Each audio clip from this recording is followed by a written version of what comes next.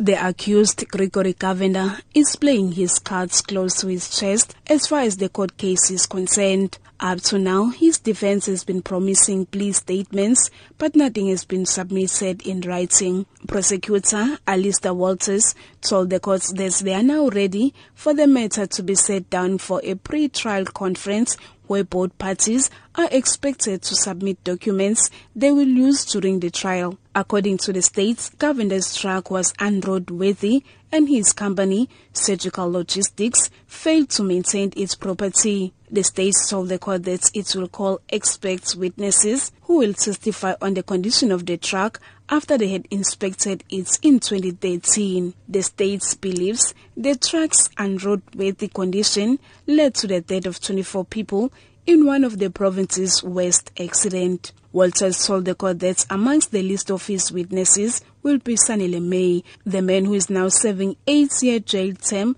after pleading guilty to all charges of culpable homicide. During May's trial, it transpired that the truck allegedly had brakes failure. Walters told the court that he will lead the trial that Surgical Logistics and Govender used unqualified people in maintaining the truck. Walters indicated he will need 2 weeks to complete the trial. The defense did not divulge much on what they will bring in the pre-trial. The court also warned Govender's attorney that they have to sort out fees issues before the trial begins. The court told the defense that they won't be allowed to pull out of the trial due to lack of funds. Govender had earlier told the court that he's out of business after the accident. He told the court that no one wants to do business with him after the accident and could not afford paying bail. He's out on warning. Govender will be back in court on the 10th of May. I'm Nonkululeko Hlophe in Durban.